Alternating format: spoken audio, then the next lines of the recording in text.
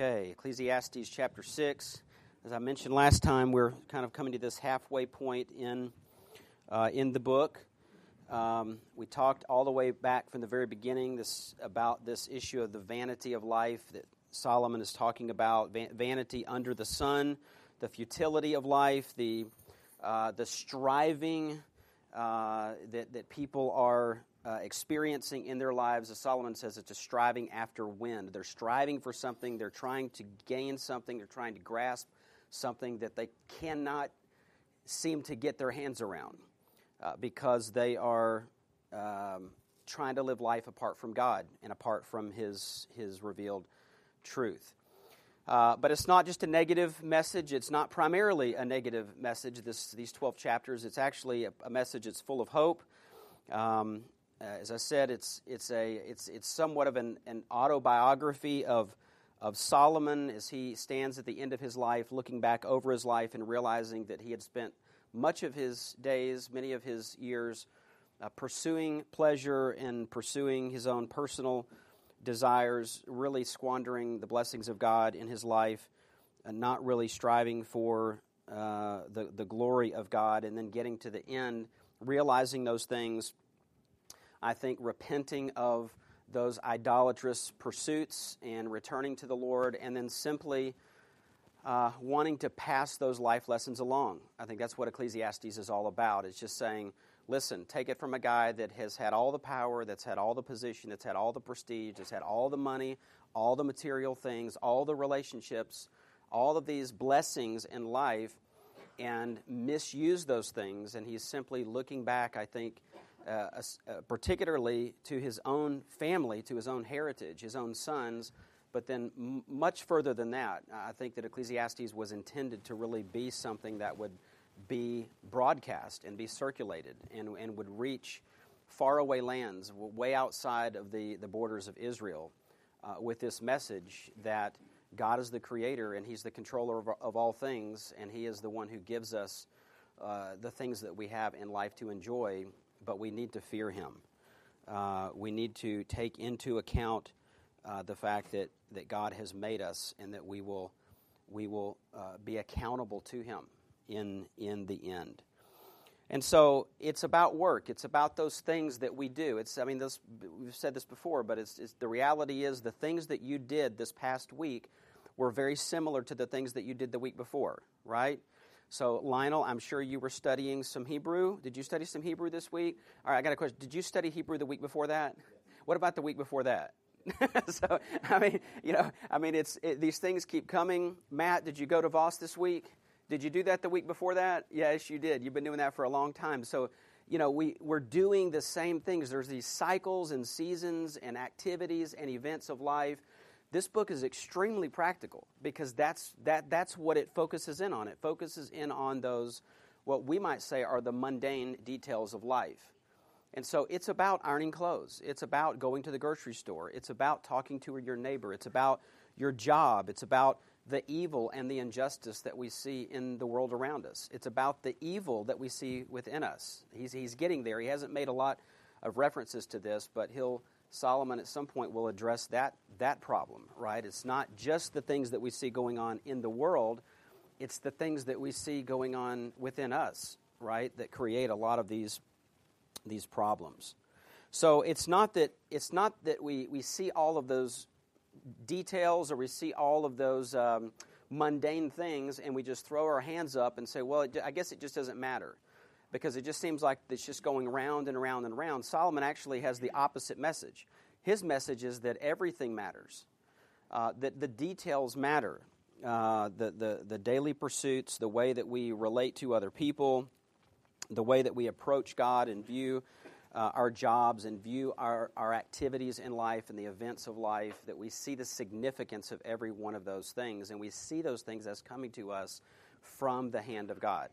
Because there's a time for this, and there's a time for that, right? This is what it says in Ecclesiastes 3, that God is the one that's ordaining all these things, and if God is that involved in your life, then every detail counts, right? Because He's behind every detail. So every day, we can say every day is a God thing, right? When we use that phrase sometimes in Christian, we say, oh, that was a God thing. We're typically referring to some positive event that happened to us that week that we consider to be maybe a miraculous thing.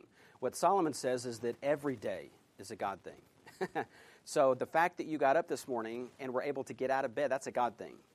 And put clothes on, that's a God thing. Thank you for doing that, for putting clothes on before coming, right? All these things, God is involved in every detail, and yet we have this misunderstanding, I think, at times in evangelicalism and in the church today, that God's only intervening when it's this miraculous positive blessing in our life, and not seeing that everything that goes on in your day-to-day experience, God's hand is in it. And so God is on the throne, and as Ecclesiastes 3:1 says, there is an appointed time for everything, and there is a time for every event under heaven.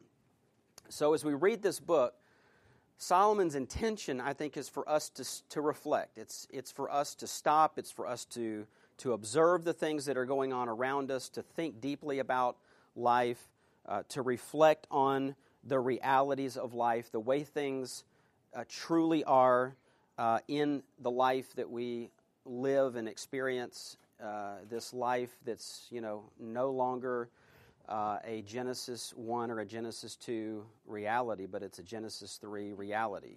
It's a fallen world. Christ is coming. Okay, Christ is coming, but he hasn't come yet, and so we're living in this sort of gospel gap. It's that, and Paul in Romans 8 sort of describes this groaning, the groaning of creation, right? And so for those of us who know Christ, it's, okay, we know Christ, we've been forgiven, we have the hope of eternal life, but we're still dealing with the stuff, right? We're still dealing with the day-to-day struggles. And so we have to keep all of these realities in the forefront of our minds. We have to know that we have been justified. We have to know what to expect out of life as it is right now under the sun, but then never lose sight of the fact that things are going to be different, right? And we will be in the presence of God for all eternity. So in Ecclesiastes encourages us to sort of face these things head on, to not sugarcoat them, but to see them as realities, and to take into consideration, again, that meaning and purpose and morality and destiny, all those things, we need to have a Christian perspective, a biblical worldview, as we think about these things in our lives. So we've been talking about money. Okay, we've been doing this the last couple of weeks. I want to ask you to just go to Ecclesiastes 6, which is where we left off, and I'm going to read again this chapter for us, and we'll finish this out. Today we've been looking at 4 different things. We got into this last week, and we'll try to wrap this up. But this issue of materialism, this issue of riches and wealth, which, again, I remind you, we are wealthy. I mean, and from a biblical description or from a biblical standpoint, using a definition that comes from Scripture, we all have, I would guess, more than we need. Okay, so don't read this and think, oh, well, that's for those people that are making such and such in income, or that's those people in that other tax bracket. Okay, this is all of us, because we all have our needs met. If we have anything beyond what we need, we're rich. Okay. So, what does he say? Well, chapter 6, verse 1, there is an evil which I've seen under the sun, and it is prevalent among men, a man to whom God has given riches and wealth and honor, so that his soul lacks nothing of all that he desires, yet God has not empowered him to eat from them, for a foreigner enjoys them.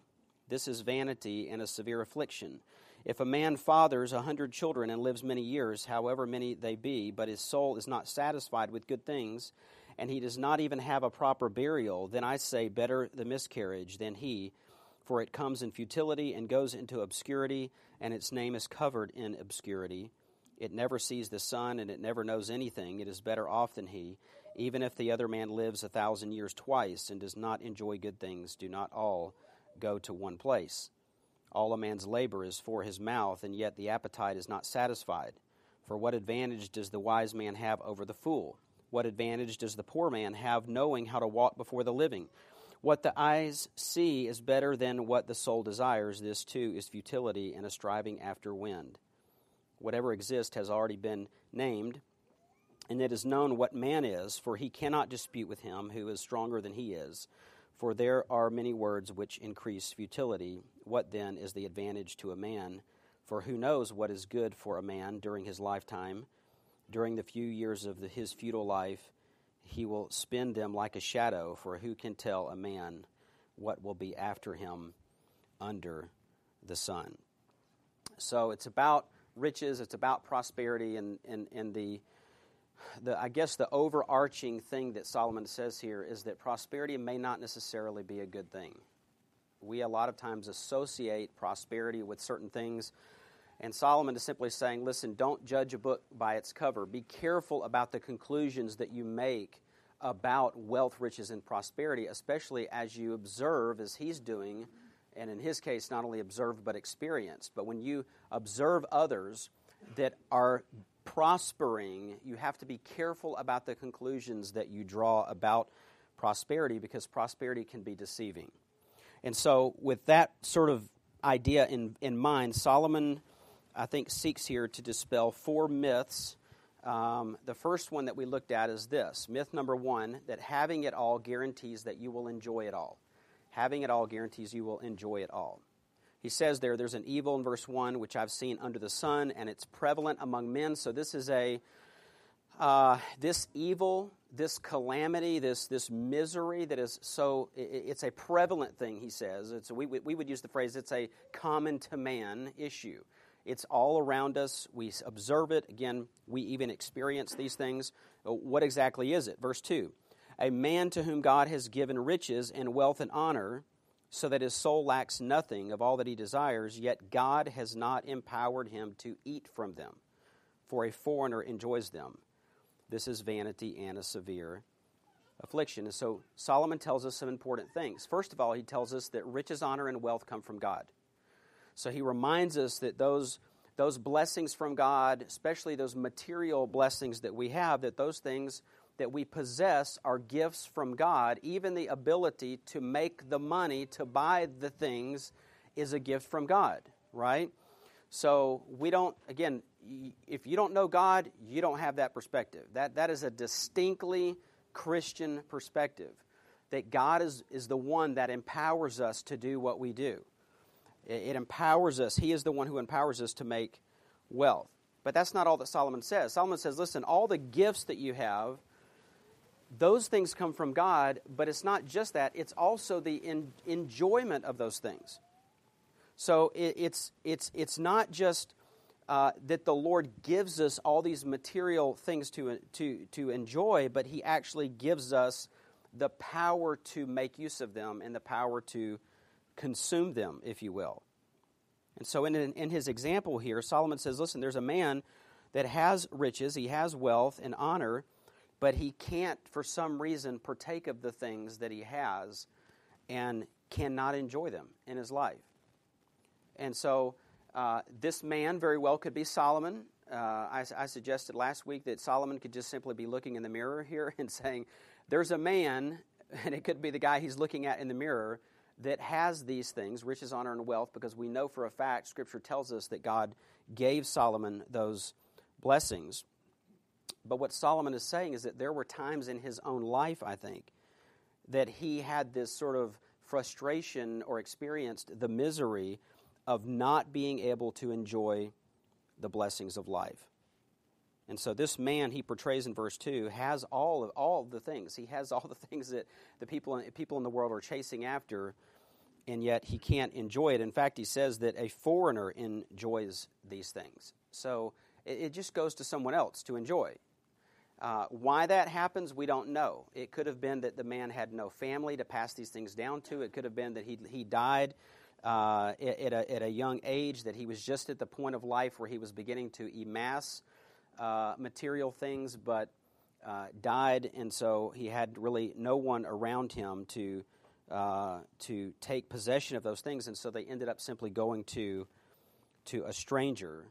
The point that Solomon's making is mainly that enjoyment of things and the things themselves do not automatically go together. So God, is this what Walter Kaiser said, this quote that we mentioned last week, he says, God has deliberately isolated the gift of the goods themselves from the gift of the power to be able to enjoy those same gifts. God has deliberately done that so that you don't put your hope in riches. Because if you could get whatever you wanted and you had the power to enjoy, if the enjoyment inherently was built in, then you would just set your heart there and be satisfied with it. But what God does is He allows people to sometimes have things and not enjoy them. Why? So that they ask the question, why am I not enjoying this? This is the thing that I always hoped I would get, and now that I've got it, I don't enjoy it. And what does that drive them to do? It drives them to ask bigger questions, right? It must be something more. There must be something more to life than this thing, whether it's honor or reputation or power or material possessions. Life must be bigger than that. Because I have this thing that I've been chasing after for years, and I cannot seem to enjoy it. And Solomon says, at the very least, this is Habel. This is vanity. This is something that weighs heavily on men, and it is certainly a very common thing that we see in life. It happens all the time.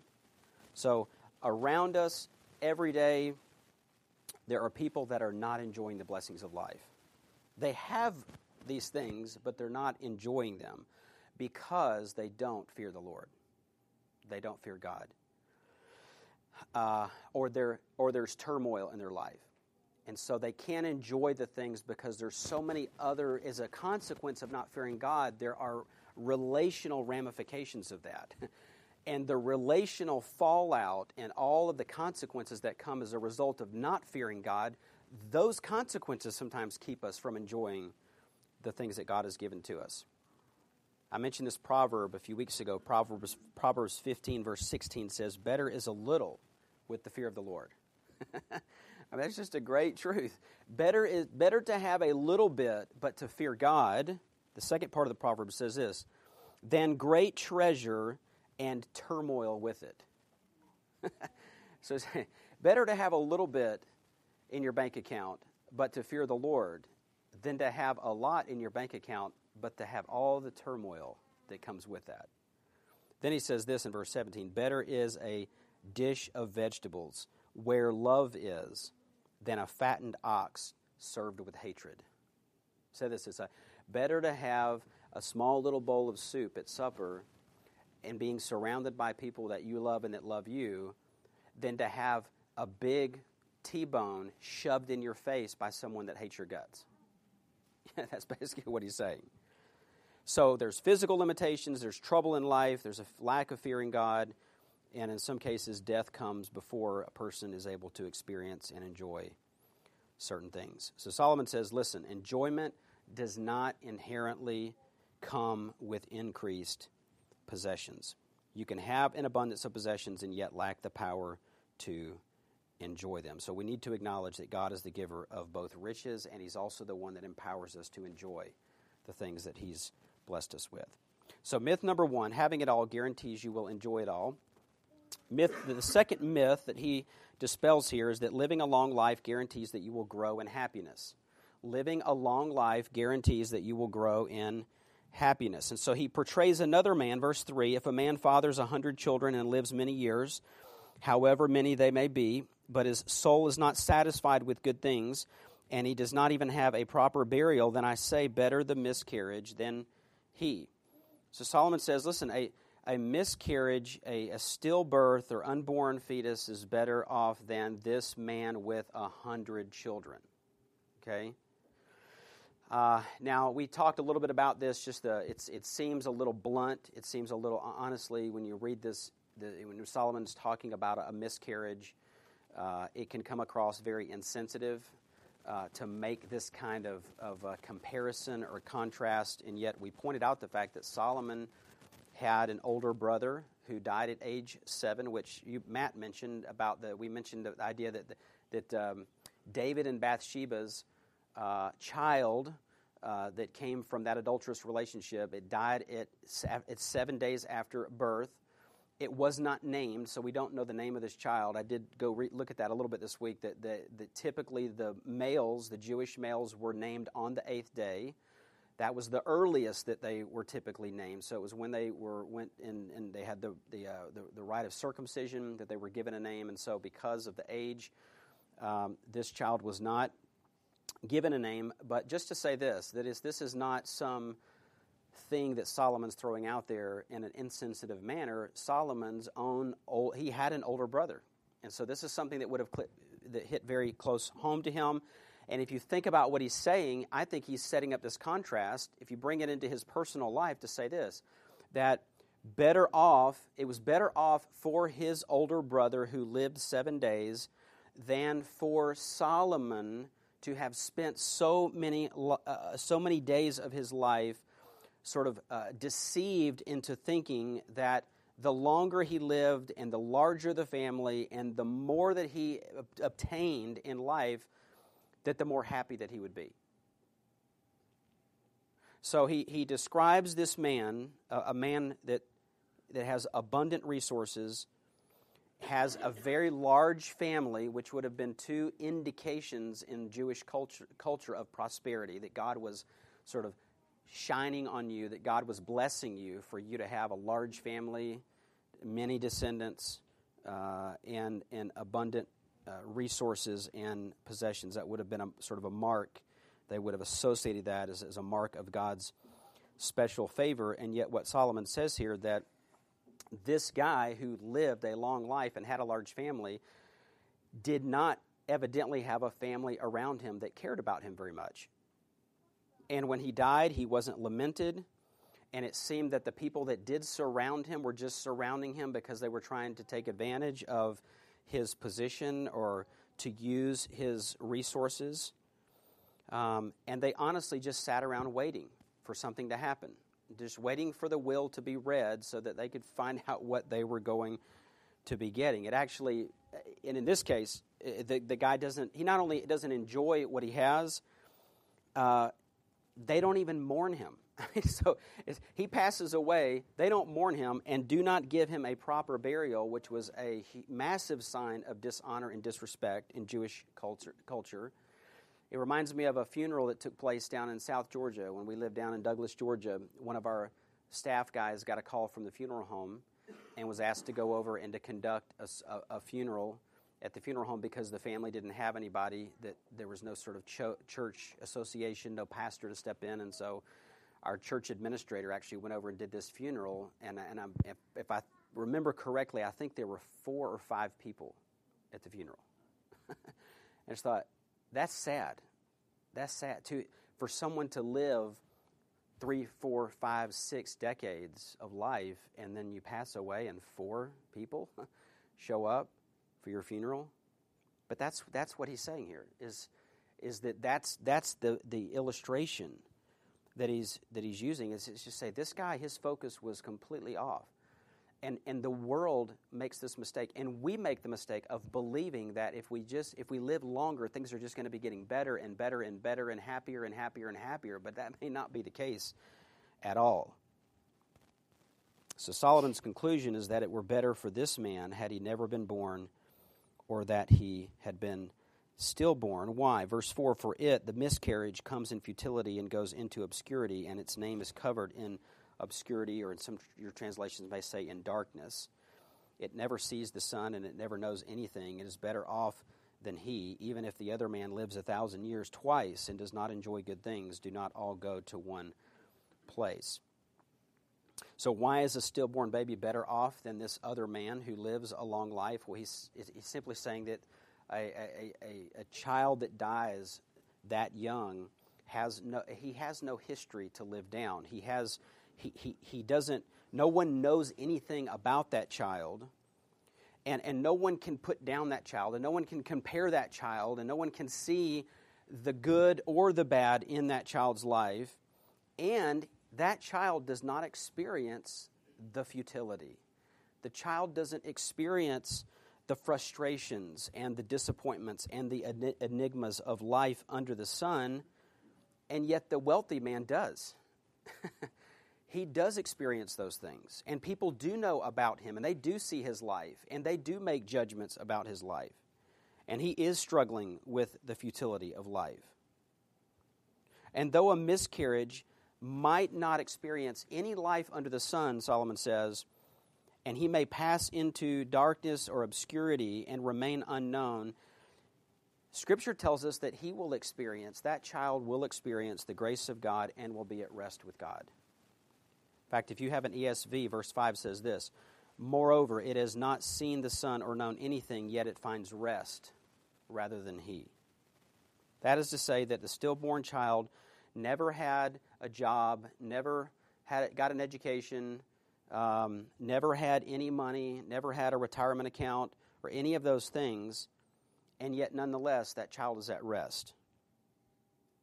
That child does possess the riches of rest and provision with God, something that this wealthy person that he's describing knows nothing about. So myth number 1, having it all guarantees you will enjoy it all. Myth number 2, living a long life guarantees you will grow in happiness. Just not the case.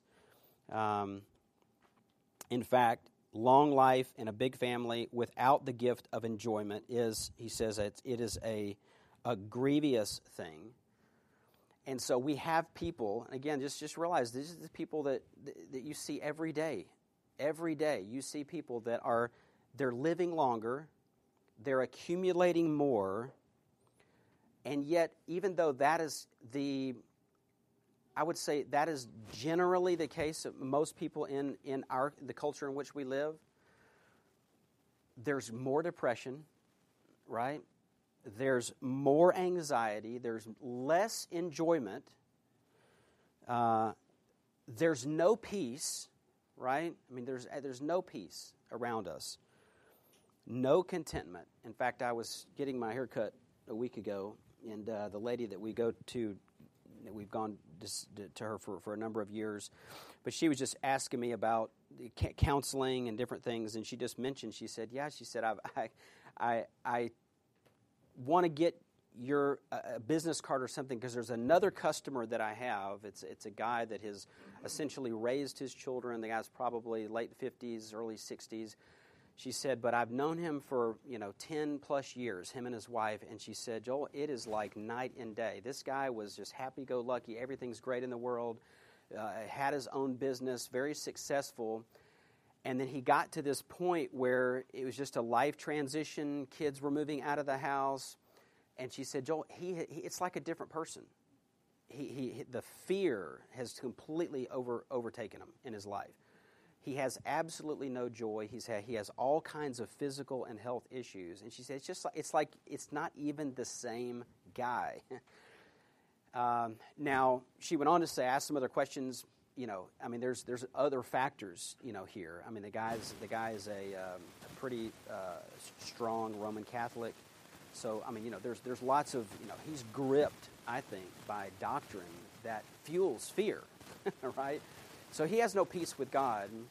But along with those sort of theological issues, there is just this general observation that he seems to be a guy that was saying, if I could just build a business and I could just have a family and I could get to this point in my life, then it would just like the top would just blow off and it would just be awesome. And then he gets to this climactic point in his life and it's the balloon pops. There's nothing there. It's exactly what Solomon says. It's like it is that steam. It's that breath. You can't get your hands around it. He thought it was going to be something that had more substance to it, but when he finally got to that point in his life, he realized he's striving after wind. It's like he's trying to grab the wind and put it into a bag or something, and he can't seem to do it.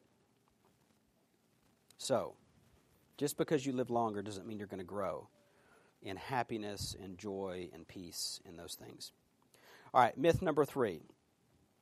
Solomon dispels this myth that meeting all of your needs guarantees your greatest need is met. That meeting all of your needs guarantees that your greatest need is met. That is to say that men have an insatiable appetite.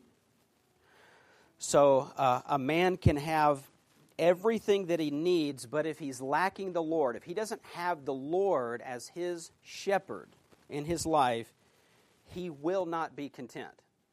There's always going to be a chasing after something else. Verse 7, all a man's labor is for his mouth, and yet the appetite, or you could even translate that, his entire life, or even his soul. So all a man's labor is for his mouth, and yet his soul, or his life, is not satisfied, which is just a term for filling something up. So he's going to work to make money, to get more things, to pay bills, and to keep this cycle going. It's like with our kids. It's like you get a job, but then you have to figure out a way to get to the job, and so you have to get a car, but then you can't make your car payment unless you have a job. All right, and you're just like, well, at some point you got to scratch your head. I think everybody does this at some point. Like, this just seems, can I just stop everything? I don't want to work. I'll give up the car. I'll do, because you realize that these things just kind of feed into one another.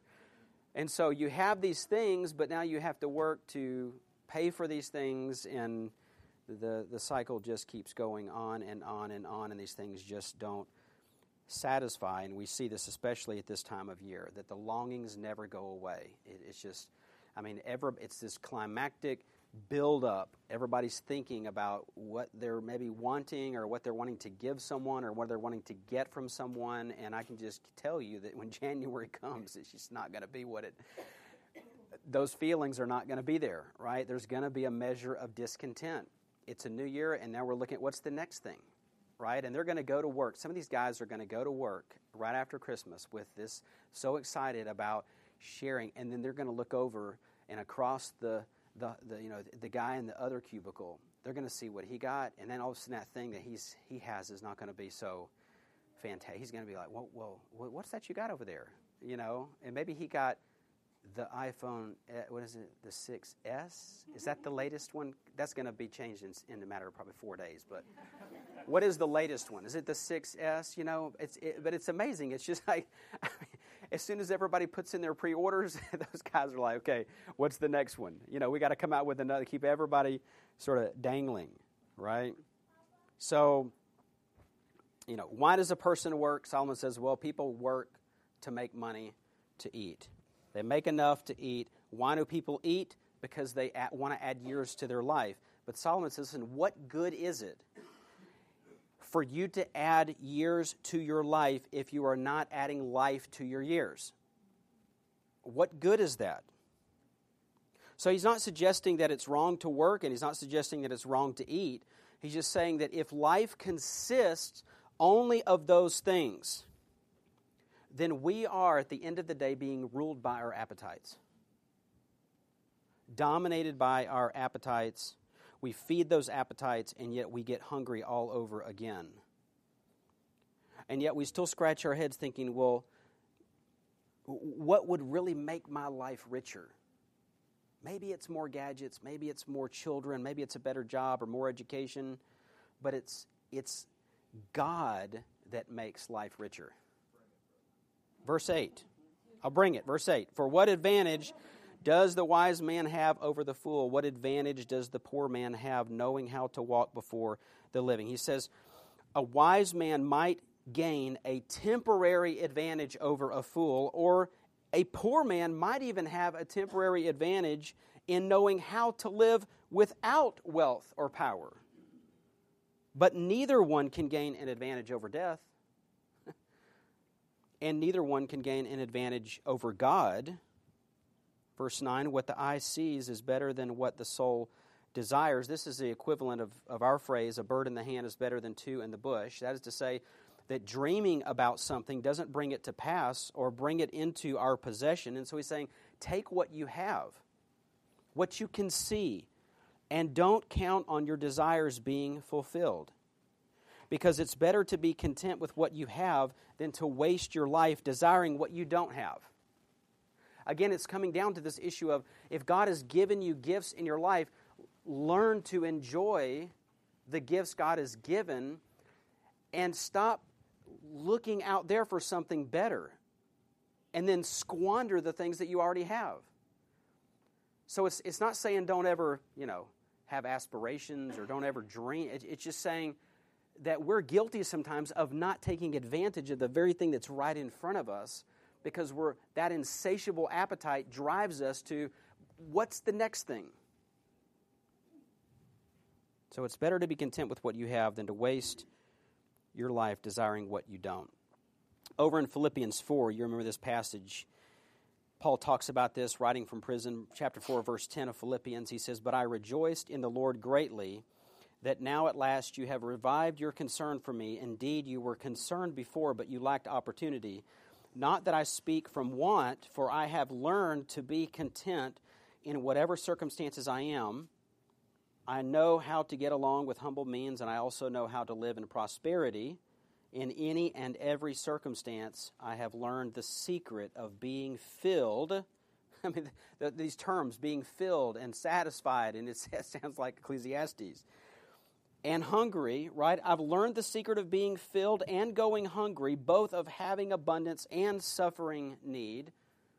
He says, listen, in whatever circumstance, I've learned to be content. Some of you may actually have in your translation, in fact, I have New American Standard, back in verse 11, if you have a note there and you have sort of a notes in the center column or in your Bible, you might notice that in the column, mine does this for that particular verse. It actually says in the column, self-sufficient. That is exactly what the word is. So think about this. Paul's saying this, "Not that I speak from want, for I have learned to be self-sufficient in whatever circumstances I am." Now something doesn't sound right about that, right? Because when we think about self-sufficiency, we could say, well, what is Paul saying here? He's saying that I've learned to be dependent on myself or self-sufficient, to trust in myself and my own. Well, that is totally contrary to everything that Paul ever wrote, right? So what is he getting at? He's simply saying this, because the contrast in that verse is about him, the way he's handling circumstances. And I think all he's simply saying is this, that I've learned to be content, meaning that I've learned to trust God in the situation that I'm at, that what I have, the resources that I have to deal with my circumstances, it's something inside, it's something internal. It's not something that's dictated by the circumstances. So it's not a self-sufficiency that says there's no God. It's just Paul simply saying that there is an inner strength that I have to deal with whatever circumstances come. Now, what is the inner strength? Well, he tells us that, right? Verse 13, "I can do all things through Christ who strengthens me." So it's not a self-sufficiency that ignores Christ. It's just saying that I've learned to be content and not be driven by my circumstances. My contentment and my joy and my peace do not come and go with the changing of the situation or the circumstances, because I have an inner strength to press on, and that strength comes from Christ. Yes? It's not. No. Yeah. So, yeah. Or the one that the back years ago, it was had the big bodybuilder, like this with the big barbell, and then in the verse, "I can do all things through Christ who strengthens me." So, yeah, as if that were supposed to make us more, equipped for the Friday night football game. But yet we're so guilty, right? We're so guilty of that mindset that says, if only I had this, if only this changed, then these things would be different. If only I had a different job, if only I could live in a different place or make that salary, or if I could own one of those. But the inescapable fact is this, that none of these conditions gives us what we're longing for, and yet we dispute with God. We dispute with God, yes. Isn't that just how, that alone, just how that flies in the face of the health and love gospel? Yes, it does. Like, so misses the point of what Paul is trying to get across in Philippians. I mean, there's a lot of different things to say in Philippians, but that's his circumstance. He's in prison. Yeah. And he doesn't explain it. He talks about joy, the whole time. And how so many people miss him. It seems to be such a clear point that Paul's trying to make in that verse. Mm-hmm. Mm-hmm. I can do all things through Christ. I mean, I can play football or lift weights or climb the mountain. It's just not what he's talking about. Yeah. The missing of that is just so great in our society. It's striking. Yeah. Yeah. No, we do. We will. It's amazing the effort we will put into changing our external circumstances. Really, honestly believing that if those things change, that something inside is going to be different. So, again, Solomon's not telling us that it's wrong to dream great dreams or to have a burning ambition to accomplish something in life. He's just simply telling us that we need to be careful that our ambition is not motivated by the praise of men and self-glory. Some have suggested that what Solomon's saying here is simply an exhortation to come to terms with reality. So we sit back and say, well, but what if I added a family? But what if I added a few children? What if I worked harder and longer? What if I added more years to my life? What if I added a little education or more training? Maybe that would bring satisfaction. And it's as if Solomon is shouting to himself, stop dreaming. It doesn't work. Stop telling yourself that if you could just add something, some additional gift, some additional material thing, some additional blessing to your life, that you would somehow at that point gain the satisfaction that you're looking for. He says, basically, true satisfaction comes when we are doing the will of God from the heart. That's when it comes. In the will of God, there can be riches and enjoyment and labor with satisfaction. But we must accept His plan for us and receive His gifts with gratitude and enjoy each day as He enables us to. Then notice the end of verse 9. He says, this too is futility and a striving after wind.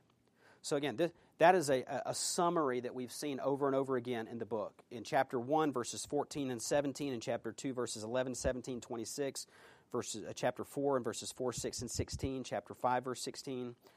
But it's a phrase that Solomon will not use again for the remainder of the book. So he's been hammering us with this statement, this too is futility and striving after the wind, but this is the last time we'll hear that statement, which is why a lot of people describe chapter 6 as the low point of the book. Interestingly, the very next verse, verse 10, in the Hebrew text is the middle of the book. So verse 10 marks the middle of the Hebrew text, and the first, or we might even say it brings this first half of the book to a close with this phrase in verse 9, this too is futility and a striving after the wind. And then from the other side, we can say that the next 2 or 3 verses that are coming are going to set up the rest of the book. So it's as if he gets to this point, and his summary statement about chapters 1 to 6 is, this is futility and striving. And then what he says next in 10, 11, and 12, he's introducing where he's going for the second half in the next 6 chapters. Now, what do those verses emphasize? The sovereignty of God. A sovereign God. That's where he's going. A God who demonstrates His authority by creating, a God who demonstrates His authority by naming. He talks about this issue of naming. It's actually an allusion in verse 10 back to Genesis 1 of God naming the day and the night and the expanse and the waters and the land and the seas. So the third myth that Solomon dispels is meeting all of your needs guarantees your greatest need is met. And Solomon reminds us that having what we need doesn't satisfy, even if our needs are met, that we will always want more unless we are fearing God and trusting God. And then finally, this fourth myth in verses 10 to 12, the myth that lasting satisfaction can be found without submitting to a sovereign God. That's a myth. It's a myth, a misunderstanding that lasting satisfaction can be found and experienced without submitting to a sovereign God. Verse 10, whatever exists has already been named, and it is known what man is, for he cannot dispute with him who is stronger than he. Most people agree this is a reference to God. Charles Swindoll summarizes verse 10 in this way. So long as I fight the hand of God, I do not learn the lessons he is attempting to place before me. So as long as you're in a posture of resisting a sovereign God, you don't learn the lessons. You chase after the things of this life, you end up with meaninglessness and futility, but guess what? You don't get it. You don't understand the lessons of the things that God is putting you through in life. Why don't you learn that? Because your attitude and your posture is that you're going to resist this God. You're going to argue with this God. You're going to dispute with God about these things in your life. Verse 11, for there are many words which increase futility. What then is the advantage to a man? That is to say that there are some things about life that nobody can answer. And there are times when it seems like the more that we discuss a topic, the less we really understand it. The NIV translates it this way: the more the words, the less the meaning. The more the words, the less the meaning. Not that we don't honestly inquire about the meaning of life, but at some point we're going to have to face our limitations. We're going to have to face and come to grips with our ignorance and how little we really know, which should never be used as an excuse for us to be filled with unbelief, but should drive us to faith in God. Verse 12, for who knows what is good for a man during his lifetime? During the few years of his futile life, he will spend them like a shadow, for who can tell a man what will be after him under the sun? Solomon poses basically two questions here. Who knows what is good for man? Who knows what is good for man? And does anybody know what's coming next? And the answer to both those questions? God. God knows what's good for us. And God knows what's coming next. Because He controls all things. And He alone satisfies our hearts. So wealth or family cannot bring final satisfaction in our hearts. We can have a full treasury, we can have a full quiver, we can have a full lifespan. You can have all of that, but still depart this life unnoticed, unlamented, and unfulfilled.